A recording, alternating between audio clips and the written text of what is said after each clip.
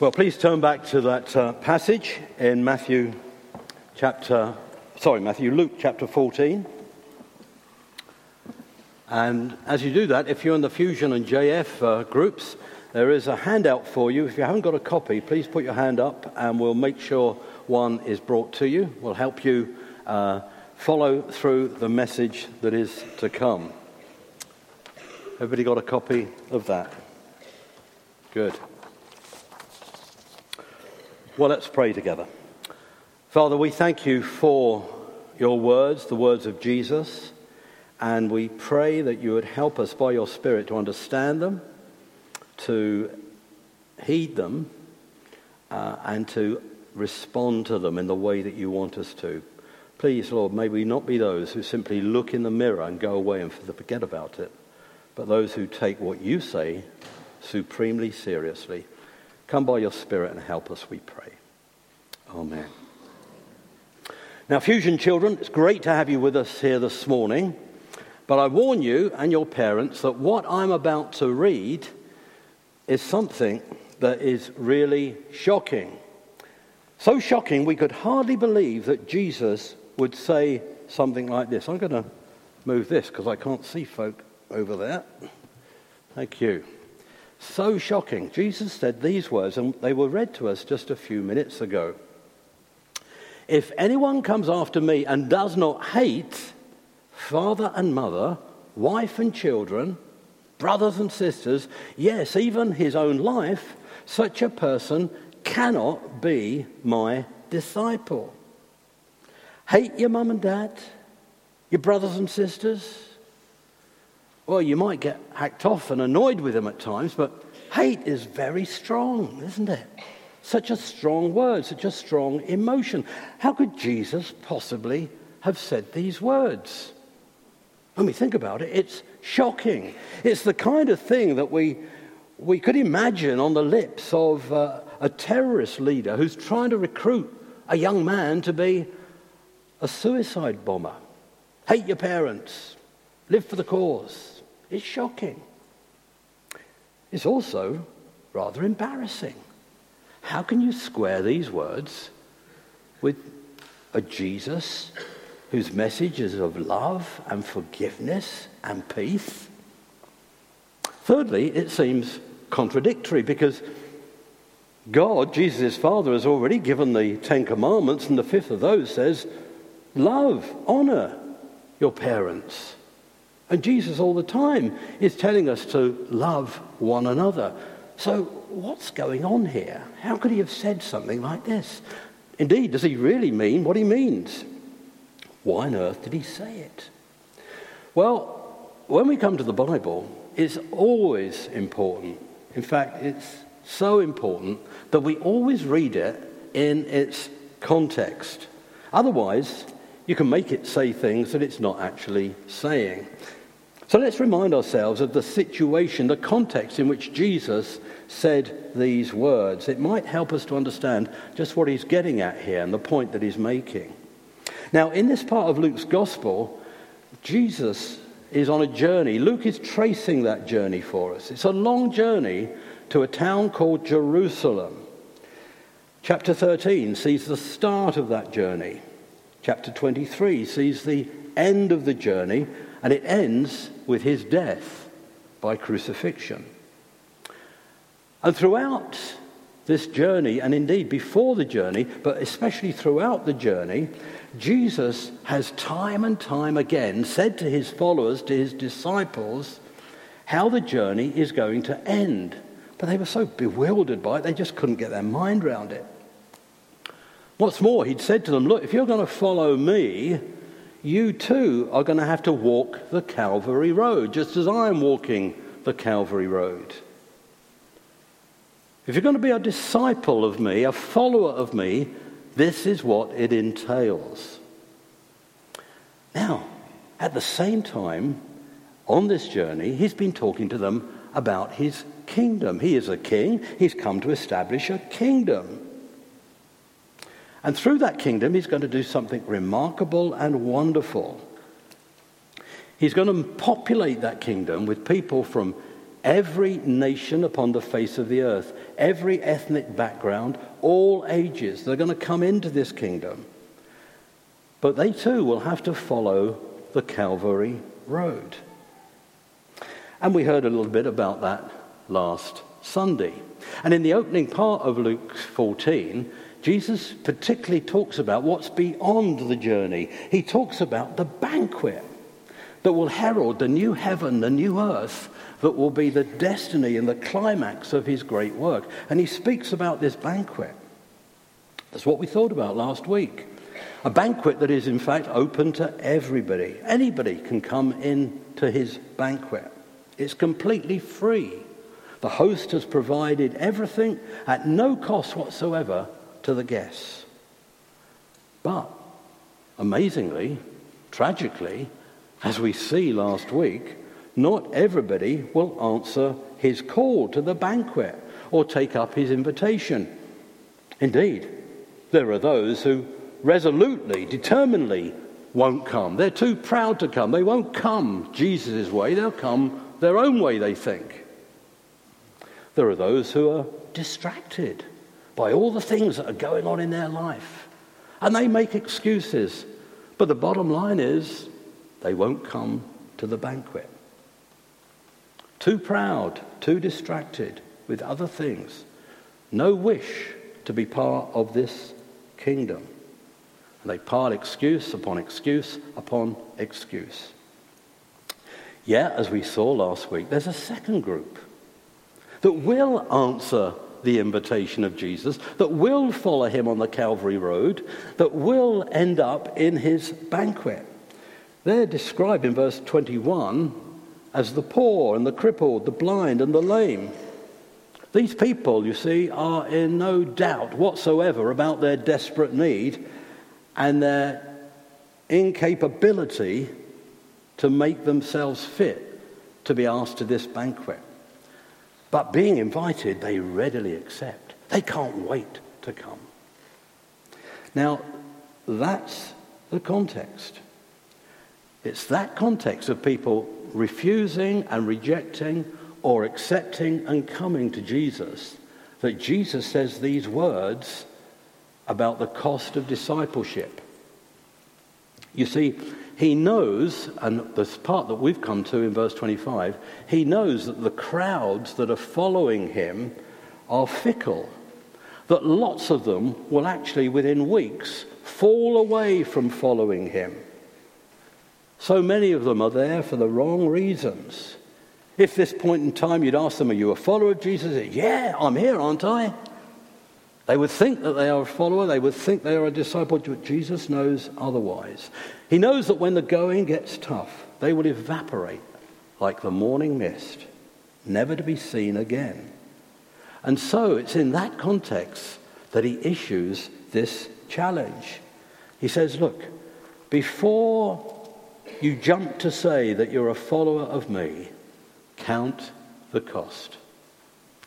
It's interesting, isn't it, that this congregation this morning, this crowd, that's what the word congregation means, is also made up of both groups of people.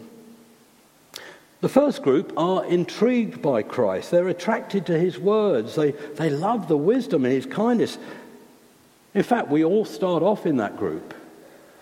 But then when they begin to understand the cost of following Jesus, they won't stay. They can't stay. And sooner or later, they're off. And Jesus pulls no punches, does he? He uses very strong imagery. He's saying, look, the call to follow me is not an invitation to tag along. It's not an invitation to be a Sunday Christian. It's not to drift in and drift out just as you feel the need. No. It's a total call for total priority. It's to put me first, he says, in your life. That's what's going on here in this passage. And he puts his finger upon three things that are most likely to prevent people from following him. Three things that are going to prove too costly for them to give up for him. The first in verse 26 is family. where he speaks these strange words of contrast. The second is in verse 27, and it's the love of self. And the third, in verse 33, when he talks about giving up everything, is a reference to materialism, the stuff of our life. And he says, any one of these three can prevent you from following me, or prevent you being at my banquet. If you love your family, if you love yourself, if you love the things of this world more than me, if they take first place in your priorities, you cannot be my disciple. He couldn't be clearer, couldn't he? He says it 3 times. Did you notice when Peter read that very helpfully for us? 3 times Jesus says it. You cannot be my disciple. You cannot be my disciple. You cannot be my disciple. He wants them and he wants us to be clear upon this matter. So wherever we are this morning, whatever group we might place ourselves in terms of a relationship with Jesus or not, let's look a little bit more closely at these 3 things that might keep us from following Jesus. The first one is family. If anyone comes to me and does not hate father and mother, wife and children, brothers and sisters, yes, even his own life, such a person cannot be my disciple. Does Jesus really mean hate? Well, the Bible often uses a contrast of love and hate to make a point, to express a preference. If you love something so much, by contrast, it seems that you hate that. Remember, he's talking about discipleship, about following him. He's talking about a primary loyalty to himself. And all that he's doing, as these Jewish people that made up the crowd would clearly understand, all he's doing is highlighting the cost of following him. In a way, he's reiterating the first command: you shall have no other gods before me. Now, clearly understand this. Jesus is not anti-family. After all, it was his idea. Nor is he advocating hatred. This is the man who calls his followers to love his enemies, to good to those who harm him. This is the one who gave us the 5th commandment, to honor our parents, our mother and father. Now, the point he's making here is simply this: he must take priority even over the best things in life. Now, these words seem very harsh to us Western ears and our culture. But we've got to think about this context, and we've got to think about the world that we live in a bit. They wouldn't have seemed strange to those people at all. They would have understood very clearly that to follow this carpenter from Nazareth, to be a disciple of him, was going to incur the wrath of your community. You were going to be put out. You were potentially going to be alienated from your family and disowned by them, because you were stepping out of the culture and of the religious way to follow this man. They would have understood that, what he was getting at, very clearly. In many parts of the world today, where there are strongly religious cultures and nations and communities, be they Jewish or Muslim or Hindu or Buddhist, to follow Christ can often be at the cost of alienation from your family, of a breakdown of family relationships. Jesus is not saying you've got to go and do it, but what he's saying is your family will reject you. That's what's happening all around the world today. There is a price to be paid. To follow Christ might well be at the cost of family relationships. Even here in the UK it happens. I knew a Jewish man a few years back.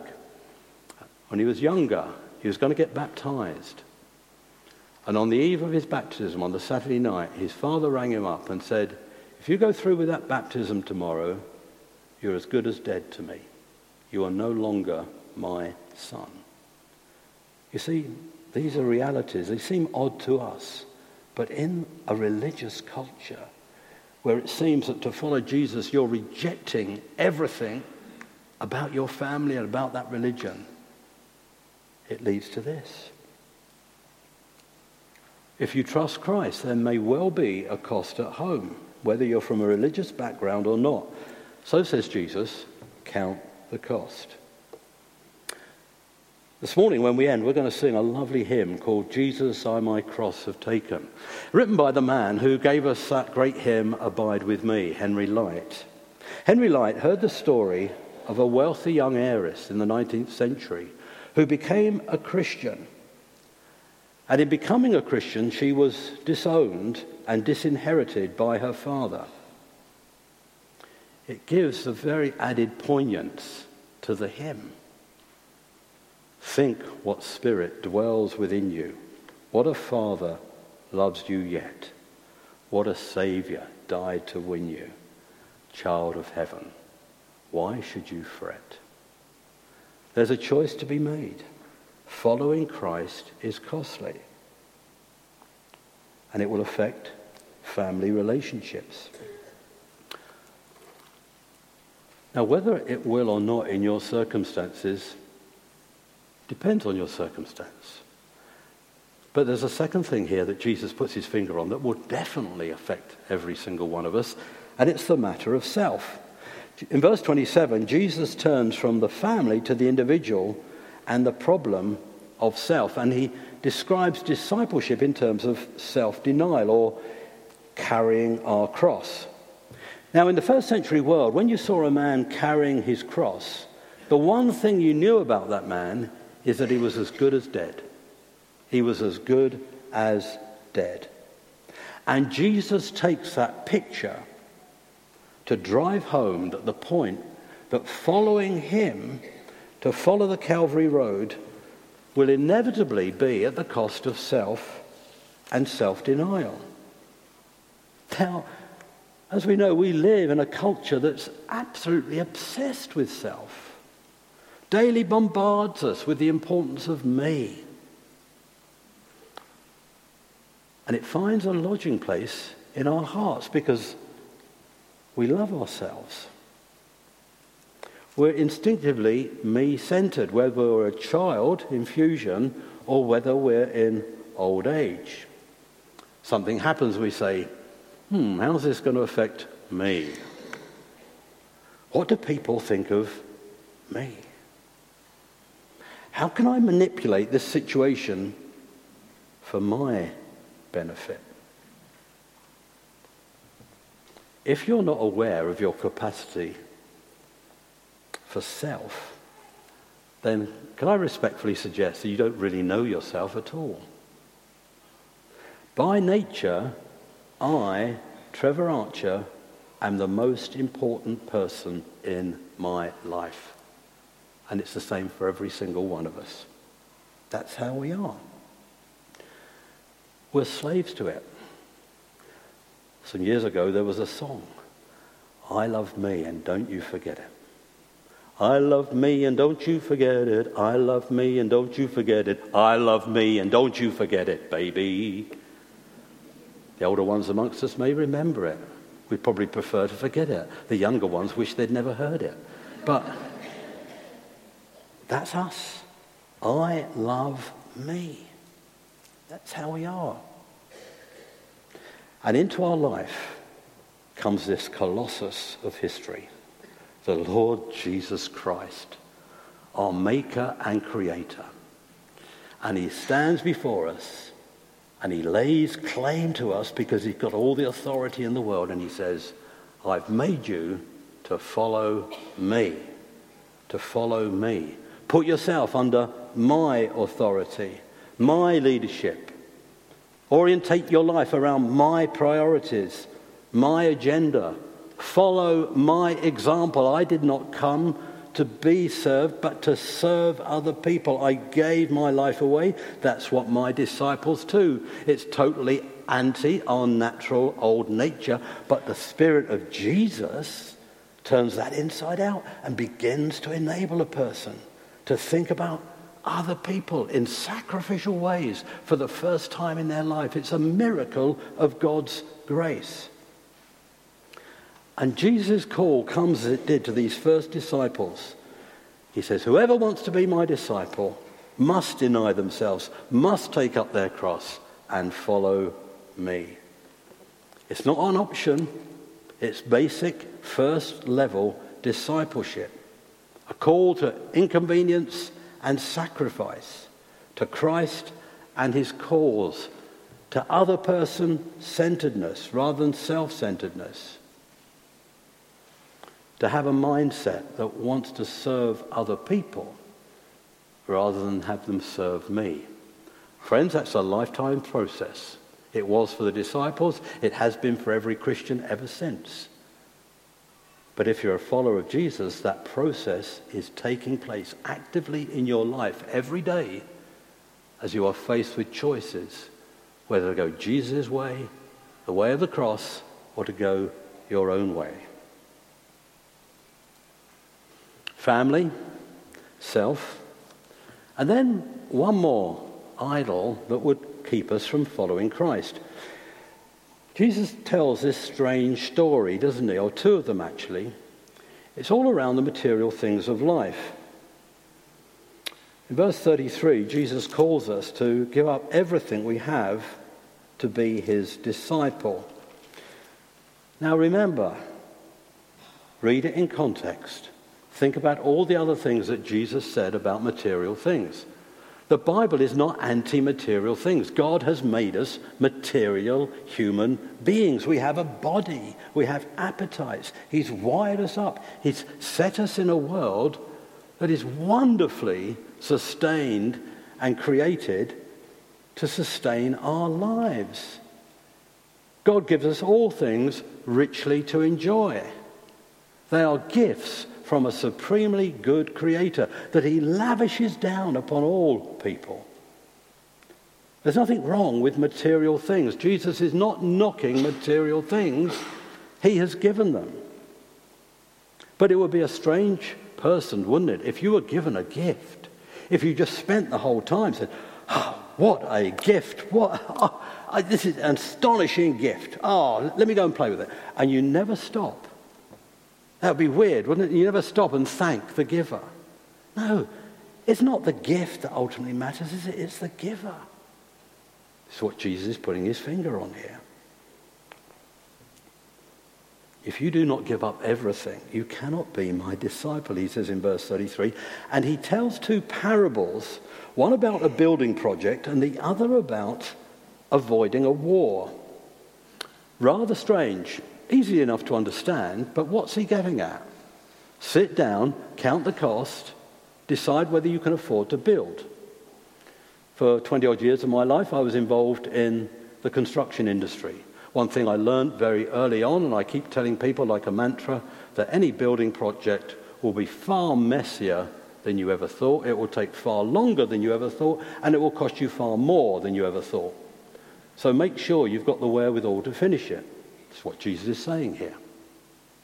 And then this other thing about this king. He's got 10,000 men in his army. That's pretty impressive. But he hears there's another king coming for him with 20,000, 2 to 1. That doesn't sound fair. What's he going to do? He's going to sue for peace if he can. What's he getting at in these parables? Well, in the first one, the parable of the tower, what I think he's saying is this. Sit down and work out whether you are prepared to pay the price of following me. He doesn't want easy believism. He doesn't want quick fix disciples. He wants men, women, boys and girls who've sat down, weighed it up and said, no, I'm going to pay the cost, whatever it might be, with your help and follow you. He doesn't want people who can't afford to follow him. But in the second one, the second parable about the war, I think he's saying this. Sit down and work out whether you can afford to refuse my demands. I am, after all, the king. I am that one who's coming with a much mightier army. Do you see the point he's making? You are free to choose whether to follow him or not. Consider it carefully. Examine it carefully. Christianity invites us to look at the evidence. Examine it. It's a historical faith rooted in history. Don't rush into following Jesus. Understand who he is. But in understanding who he is, you will come to understand that he is the king. He's the king with the most powerful army in the world. He is the King of Kings, and you can't afford not to be following him. But it's never going to be a comfortable option. And so he puts his finger on those three things. Isn't it interesting? Family, self, materialism. And if we won't follow him, you know what will happen? Those good things will become idols.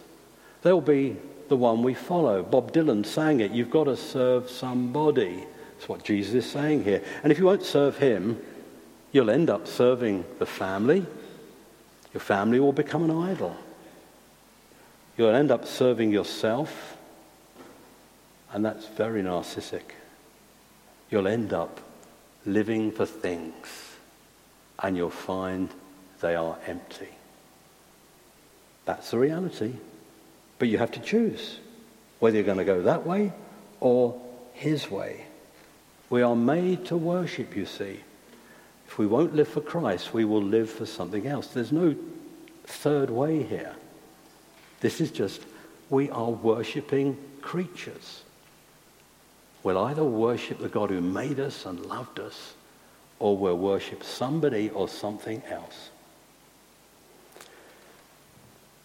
But know this, if we choose to follow family, self, materialism, it will end in disaster. Your idols will always mock you. They seem so preferable to following Christ. But in the end, they won't deliver. They can't deliver because you are made by God for God. And another person, another thing cannot fill that vacuum. Only God can. That's what he's made you for, relationship with himself. And if you won't have that, then you're at war with your Creator. And I want to remind you, he's a powerful king. He is the one with all authority in all the world, the ruler of time and history. He has all the time in the world. We only have the brief time we have here on earth to make the choice to follow him. Do the sum, says Jesus. Think deeply about this. But remember, God has stepped into our world. He has revealed himself. The young lady at the Globe Church I heard about a couple of weeks ago, she came upon a Christianity Explored courses we run there. She was highly contentious about everything. The guy who led the group was despairing, especially the resurrection. And in the end, he said to her, look at the evidence. Is it that you can't believe it, or is it that you won't believe it? A week later, she wrote an email to John T. Alcock. I've become a Christian. I realized that what was said to me was absolutely true. It's not the lack of evidence. I was convicted that it was true. I didn't want Jesus to be my boss. That was my problem. But thank God he's had mercy upon me. And now I'm following him. That's what happens.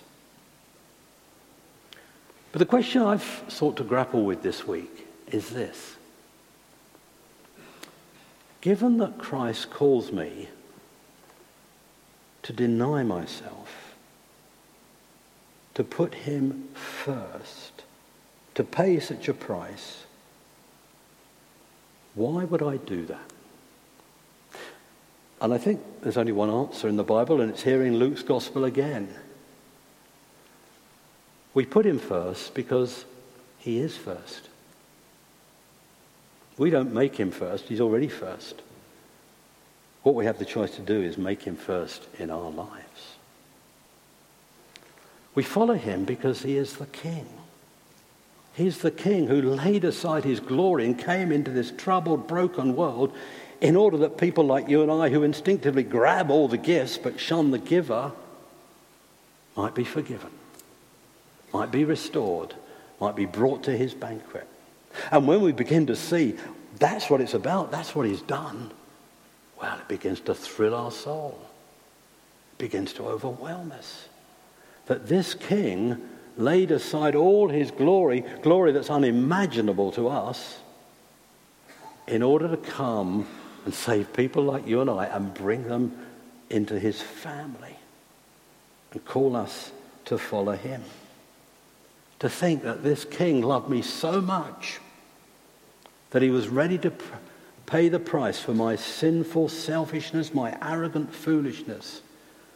There's nobody like him. Why would I do it? Because he is altogether beautiful. There is nobody like him in all the world. And the closer you get, the more marvelous he becomes. Family's great, but it must come a distant second to the Lord Jesus. Money's great, but as the Beatles sang, it can't buy you love, and it certainly can't buy you this love, the love of Christ. No, this love, you see, comes at no cost to us, but an overwhelming cost to God himself. So the call of Christ comes as it does to those first people, those crowds there in Luke 14. It comes to us today. And it says, you follow me.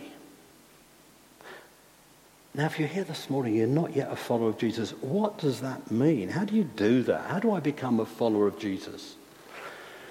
Well, let me express it this way. This Friday, God willing, Val and I are going for a helicopter ride over London. It hasn't, this is a wonderful thing, it hasn't cost us a penny to go in this helicopter. It's been bought for us by our family to celebrate my 21st birthday. You're with me. It's a birthday present from our children. I have been to check the insurance policy. But you know, at 3:40 on Friday afternoon, Val and I have got to do something. We've got to entrust our life to the pilot. The moment we get on board and the door closes and the rotor blades begin, at that point, our life is in his hands. That's what it is to become a Christian, isn't it? There's nothing we can do to buy it. It's a gift. It's a gift. And Jesus, the pilot of our life, invites us to get on board his flight, to change the metaphor, to take his journey through life with him to a destination which eye has not seen nor ear heard, the things the Lord has prepared for those who love him. This world is a brilliant place in so many ways, isn't it? I know it's fouled up, I know it's messed up, I know there's so much tragedy and suffering, but still the beauty of creation and the wonder of human relationships and the goodness of gifts grin through to us from time to time. And the Bible says those things have now been spoiled and messed up, but they are a signpost to something even better when God comes to renew it all and eradicates all the things that mess up the world, namely sin and death. That's the hope of the Christian. And Jesus says to us, weigh the cost up, do your sums, come, follow me. And once you see Jesus in all his love, in all his beauty, in all his grace, in all his mercy, then surely you're spoilt for everything else, aren't you? Like the apostles of old who, as the crowds evaporated, Jesus turned to his disciples and he said, what about you? Are you going? Are you going to leave as well? And for once they gave a brilliant reply. Lord, Where can we go? You have the words of eternal life. We're not leaving you, Jesus. We're going to follow.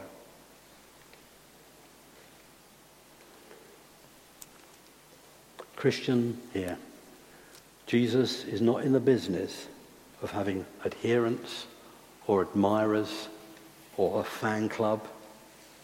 Indeed, in Revelation he warns in the strongest language possible, doesn't he, that he hates lukewarmness. It causes him to vomit, says the Bible. No, he's in the business of calling men, women, boys and girls to himself, to wholehearted devotion. Christian here this morning, what's the Lord calling you to? Particularly in your life this morning. What are the challenges there where family, self, materialism comes up against the claim of Christ? You're going to make the right choice? The proof that you're a disciple is that you pay the price and make the right cost, make the right choice. Nobody does that has ever regretted it. Let's pray. Father, enable us to count the cost this morning. Perhaps for some of us here for the first time in our lives, and having weighed it up to follow Christ. And if we're Christians, help us to recount the cost every day this week and continue hard after Christ, because there's no other one worth serving, no other love so great, no other master so good, no other way into the banquet, into the great banquet, than to follow him. Follow him. Lord, may that be the watchword of our lives, we pray. Amen.